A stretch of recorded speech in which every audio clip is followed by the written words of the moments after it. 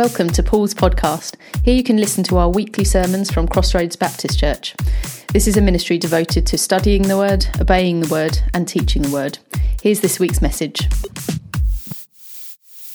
In a lot of the action movies I've seen, and I've definitely watched too many action movies in my life, but in a lot of the action movies I've seen, there's often like some kind of kidnapping, and the dialogue between the bad guys and the good guys in that movie usually goes something like this. The bad guys are like, hey, we have your loved one, give us a huge amount of money or else. And the good guys are like, okay, all right, but first I want proof that they're alive. Okay. And so the bad guys, they have to wheel out the victim and they kind of show them. Do you know what I'm talking about? They bring the victim out. They usually got tape over their mouth or something. They wheel out the victim. They're like, look, they're still alive. Now where's our dosh? Where's the payoff? Right? And what the bad guys are doing here in these movies, they're using that person's life to prove that what they are saying is true. Yeah, we haven't taken your loved one out yet. You give us the money and we'll return them to you unharmed. Okay? And it's bringing out that person's life. That life is proof that what they're saying in the hostage negotiations is true. Now, Paul really does the same for us in today's passage. Not the kidnapping bit. I have to make that clear. I'm not saying Paul kidnapped anyone. What he does that's the same in our passage today is that he uses his own life as proof that what he is saying is true.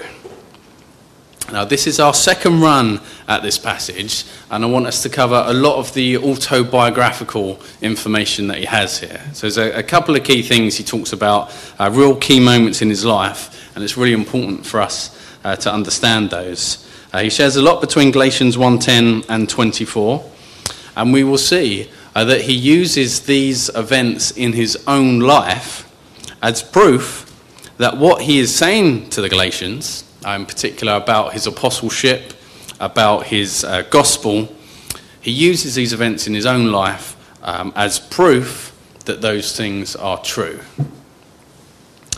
I wonder if we could ever do that with our lives. If we would be able to put forward our lives as the evidence that demonstrates the gospel of Jesus Christ is true. So today, I want you to hold on to your hats today. We're going to zoom through some of these key moments in Paul's life. Firstly, a quick reminder of the context of this passage. Okay, we know from our study of the context at the start of chapter 1, these false teachers, the Judaizers, they were challenging Paul and his gospel. Right? Every time he set up a church and moved on, these Judaizers would sneak in, infiltrate and start teaching some of those dodgy doctrines. We know he was under attack. He really has to defend himself. I expect very strongly they were calling him a liar. So what you're saying just isn't true. They'll be saying he wasn't even around when Jesus was around. They'll be saying he's not a true apostle. Okay? He's not like the other guys. Like Peter was there, right? He was with Jesus and he saw him. And those other guys, Paul's not even a true apostle. He can't be trusted. He's preaching a false gospel and he's preaching a lawless gospel. And remember, Paul's big concern was not only that this was happening again, but that the Galatians were starting to fall for it. Okay, they were starting to believe the bad doctrine that they were being taught. So some things we see from Paul in this kind of short autobiography of him. Firstly is his commitment. And we really see that for us in verse 10. Have Galatians 1 open with you if you can. Have a look at verse 10 now, where Paul writes, For do I now persuade men or God? Or do I seek to please men? For if I yet please men, I should not be the servant of Christ. Now, Jews who were converted to Christ, they really endured persecution. They were often kicked out of the synagogues, and these Judaizers will come along to preach another gospel, and that gospel taught it was Jesus plus works. They were teaching Jesus plus the law of Moses. They were saying, you can believe in Jesus and the resurrection, and that's cool. You just need to believe in the law of Moses as well. And it would be very, very easy, and it would be a great relief for Paul and for the other Jewish converts to accept this other gospel as a compromise. Because that would alleviate a lot of the persecution in their life. It would alleviate a lot of the stress they were under. They would not be despised and persecuted by others for their faith if they would just compromise and say, yeah, okay, Jesus and Moses, let's do both. If they would just compromise. But not Paul. He was not willing to compromise. He's not striving for the approval of men, but of God. He says you cannot be a pleaser of men and the servant of Christ. This man was not willing to compromise just to avoid trouble. So we really see his commitment stands out, but also his commission. Have a look at verse 11. He says, "But I certify you, brethren, that the gospel which was preached of me is not after man. For I neither received it of man, neither was I taught it, but by the revelation of Jesus Christ." Okay, we see here that Paul states his case that the gospel he preached did not come from man, but it came directly from Jesus Christ. We spent a lot of time last week looking at the detail of that. Now, ordinary ministers, they are called and educated by other men, but not apostles. Okay, they are special. Apostles are called and taught directly by Jesus Christ himself. And this is really what Paul is saying here about his commission, that he is special, that this great commission that's been revealed to him was revealed directly by Jesus Christ. And he goes on to follow this statement up with some evidence for his claim that we're going to have a look at now. His conversion. Keep following verses 13 and 14. He says, his conversation, his conversation in 13, he says, "For ye have heard of my conversation in times past in the Jews' religion." This is before. This is how I lived my life before. Beyond measure, I persecuted the church of God and wasted it, and profited in the Jews' religion above many my equals in my own nation, being more exceedingly zealous of the traditions of my fathers. What he's explaining here from his life is that nobody was more zealous of the law and of the traditions than Paul was. He persecuted the church and wasted the church. And that word wasted, that means he brought destruction to the church. Probably most tragically, we see that evidence in Acts 8. You remember what happened to Stephen? They threw stones at him till he was dead for confessing the name of Jesus Christ. And we know Paul wasn't just there attending. It says he was consenting unto his death. So he wasn't just there attending. He agreed with it, that means. He took pleasure in it, that means. Paul was promoted more than his Jewish contemporaries. He was more zealous of the traditions than his contemporaries. When it came to following Jesus Christ, Paul wasn't just going in the opposite direction. He was going in the opposite direction at 100 miles an hour. But then, as we know, something went down on that road to Damascus, didn't it? Something happened on that journey that changed everything. Verse 15 and the start of 16, these tell us about his call. "But when it pleased God, who separated me from my mother's womb and called me by his grace to reveal his Son in me, that I might preach him among the heathen." Paul says how God separated him from his mother's womb. God called him by his grace. God called him to reveal his Son, and he called him to preach to the heathen. Okay. All along, right back when, before he was even born, all along, God had a different plan in mind for this Saul of Tarsus. God was not going to let him spend his life fighting against the church. He was not going to spend his life fighting for religious works. He was not going to continue going 100 miles an hour in the wrong direction. And then we come to his conferring. So when Paul was called, what did he immediately do after that? What verse 16 and 17 tell us? He writes, "Immediately I conferred not with flesh and blood." So I didn't confer and consult with flesh and blood. "Neither went I up to Jerusalem to them which were apostles before me." So he didn't confer with flesh and blood. He didn't confer with man. He didn't go and hang out and confer and discuss with the other apostles. Instead, he went into Arabia and then later returned again unto Damascus. So here's the question. If Paul conferred not with flesh and blood, that means he did not receive his education in the gospel and in the mystery of the church from other men.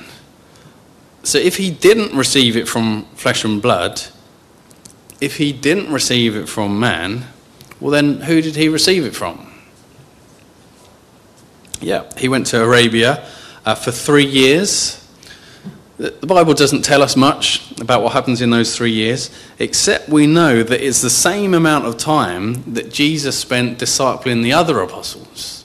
Remember Jesus' earthly missionary, 3 years he had with the other apostles. We talked about not believing in coincidences. It's a big coincidence, right? 3 years with the Apostle Paul as well. The first apostles had 3 years with Christ, and Paul is telling the Galatians here that Paul had 3 years with Jesus Christ too. We know someone else went to Arabia to confer with God. His name was Moses. He went to Arabia to get the law at Sinai. Paul went to Arabia to get the gospel of grace. That's what he got from Arabia. Now, a few messages ago, we talked about the qualifications Peter lays out for apostles in Acts 1. Peter says there are a few things necessary to be an apostle. He says you have to see the resurrected body of Jesus Christ. He says you have to be called or be ordained by Christ. And you have to be discipled and taught by Christ. And in these verses here in Galatians, this is Paul's way of saying, hey everyone, I'm fully qualified. I've seen him. Sorry, I wasn't there at the start with the other apostles, but I saw him on the Damascus road. He called me and ordained me to this. And now I've been discipled by him for 3 years as well. He's like, I'm fully qualified, baby. He probably didn't say baby. I can't imagine that happening. But the point is the same. He is telling them he's fully qualified for his apostleship. Can you see that in the verses there? No. All right, so his confirmation. What went down next in verse 18? After 3 years, he went up to Jerusalem to see Peter, and he abode with him for 15 days. That means he lived with him for 15 days. Okay, now he's going to hang out with the other apostles. It says he abode with Peter for 15 days. The other apostles saw he none save James, the Lord's brother. So he had a couple of weeks with Peter, bumped into James, the Lord's brother. Verse 20, now the things which I write unto you, behold, before God I lie not. Afterwards I came into the regions of Syria and Cilicia, and was unknown by face unto the churches of Judea which were in Christ. But they had heard only that he which persecuted us in times past now preacheth the faith which once he destroyed, and they glorify God in me. You see that something very real and very dramatic happened on that road to Damascus. He has done a complete 180-degree turnaround in his life. He was on the way to Damascus. He had letters to go grab Christians, men and women, round them up and throw them in prison. But something happened there to completely turn it around, because now he's preaching the very faith that his mission was to destroy. He used to hunt Christians. Now he is preaching Christ. And Paul claims that he is telling the truth and not lying about this radical change. I told you they were calling him liars, didn't they? They were calling him a liar. And he says, I am not lying. I am telling you the truth about this radical change in my life. And now he confirms it with them as well. He says, firstly, we see that Peter and James accepted Paul. He lived with Peter for 14 days and spent some time with James. This is very different to how the disciples received Paul before this point, earlier in his life. Ananias in Acts 9 is a good example where Ananias answers the Lord's call. He says, "You've got to go and see Paul." And then Ananias says, "I've heard by many of this man how much evil he hath done to thy saints at Jerusalem." He doesn't even want to go and see him. He's heard of all the evil. He's scared. Well, if I go and see Paul, I know exactly what's going to happen. I'm going to get rounded up and thrown in jail. But yet here is Paul living with Peter, the apostle, for 14 days. He's confirmed here by the other apostles. Okay. Secondly, the churches in Judea are on record for rejoicing and resting because of Paul's conversion. They find great joy in him. They glorify God because of Paul, which is the complete opposite of what he was famous for in Acts 9, 1-2. You don't have to turn there, but listen to the same. I'm describing the same Paul here, the same person. It says, "Saul, yet breathing out threatenings and slaughter against the disciples of the Lord, went unto the high priest and desired of him letters to Damascus to the synagogues, that if he found any of this way, whether they were men or women, he might bring them bound unto Jerusalem." It's the same guy. He's breathing out threatenings and slaughter. He's demanding letters so he can go. He doesn't care if they're men or women, as long as he gets to tie them up and bring them back as prisoners to Jerusalem. Threatenings and slaughter is replaced with glorifying God. The apostles and the disciples were terrified of him. Now he's living with them for 14 days. He was hunting Christians. Now they're glorifying God because of him. And thirdly, this change in Paul is confirmed by the churches he established in Syria and Cilicia. They confirm his radical transformation. He used to persecute the church to destroy believers. Well, now he's planting churches to confirm and to edify them. Acts 15:41 tells us he went through Syria and Cilicia confirming the churches. He's doing the complete opposite of what he was doing previously. So we see these Judaizers have come in after Paul. They have perverted the gospel of Christ that he preached. They've called his very apostleship, they've called his authority into question. They've questioned his authority by which he preaches this gospel. They have attacked the gospel by attacking its teacher.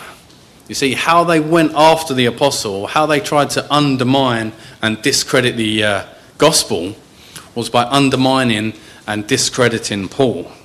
Because they knew if they could discredit Paul, well, then they could discredit the gospel of grace as well. If they could show him up to be a fraud, well, then they knew they could show the gospel of grace up to be a fraud as well. And that's what they wanted because they were pushing their gospel of works. How Paul deals with this, he defends himself in order to defend the gospel. So Paul's defense, this is what he's doing here. He's defending himself with these moments from his life.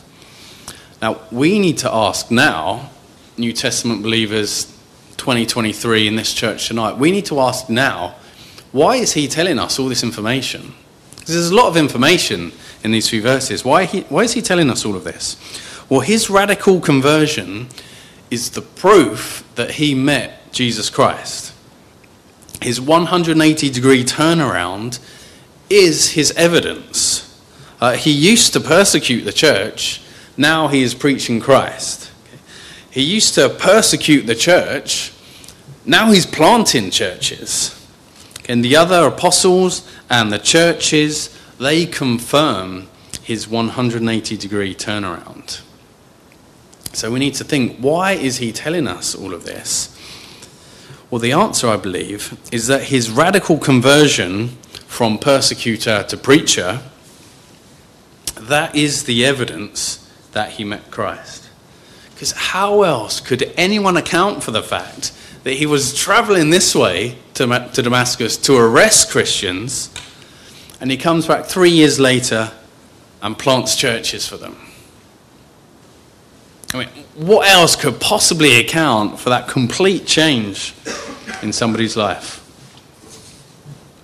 Paul is defending this true gospel against the false gospel of works.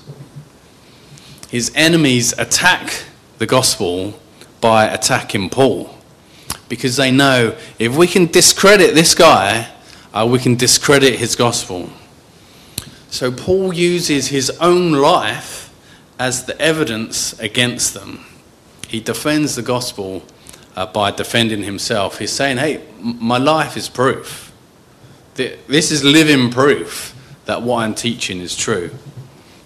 He puts up his testimony as evidence that his apostleship and his gospel are true. If Paul did not meet Jesus, then how can anyone explain his transformation? So I wonder for us, I wonder if we could put up our testimony as evidence for the truth of the gospel.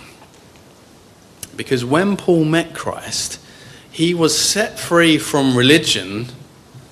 He was set free from that religion of works. You remember the traditions that he was so zealous for, that he strived for, that he taught for, that he advanced in, he profited in more than anybody. He was set free from a religion of works. He was set free from sin and self-righteousness. He was set free to a salvation of grace. He was set free from serving men. He was set free to serve Jesus Christ. His radical transformation proves this. Everyone could see it.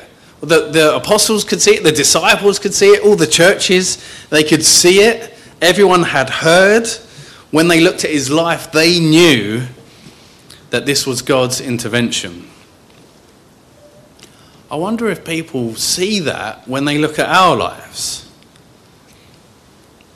Are the people around you, are they able to tell that you have met Jesus Christ? Now, God has given us a 180-degree turnaround in terms of our eternal position.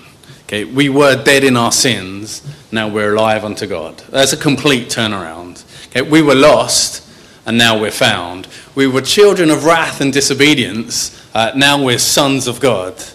We were damned to be separated from him for eternity, and now we are destined to be with him for eternity. He's given us a 180-degree turnaround in our eternal position. But what about our daily condition? What about the lives we're living right now down here? Many times, us Christians actually, we strive, what we want is to appear the same as we were before. We don't want to be different, right? We want to fit in with. We want everything to be the same as it was before. We say things like, Jesus is true, and I met him, and I gave my life to him, and he changed my destiny. I'm going to heaven, and my plan for that is I'm just going to kind of carry on living exactly as I was before. He's done all of this to me, but that's on the inside, right? And what's on the outside is, does my life actually look any different since then? That is not the picture. No, people should be able to tell that we have met Jesus Christ. Can people tell that we have been set free from religion?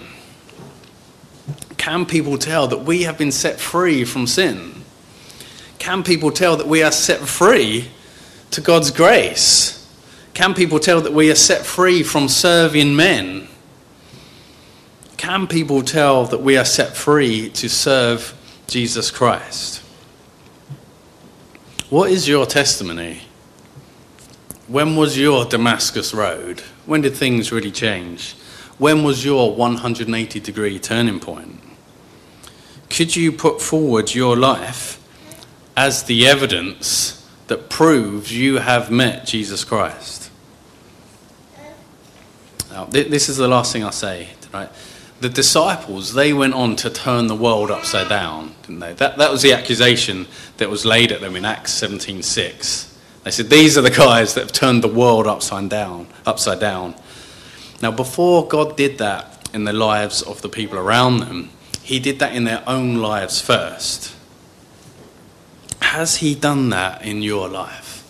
Has he made that 180-degree turnaround in your life? And if not, will you let him? All right, let's pray, shall we? We hope you found that an encouragement today. Join us next week for another message, or you can check out our website, crossroadslondon.org.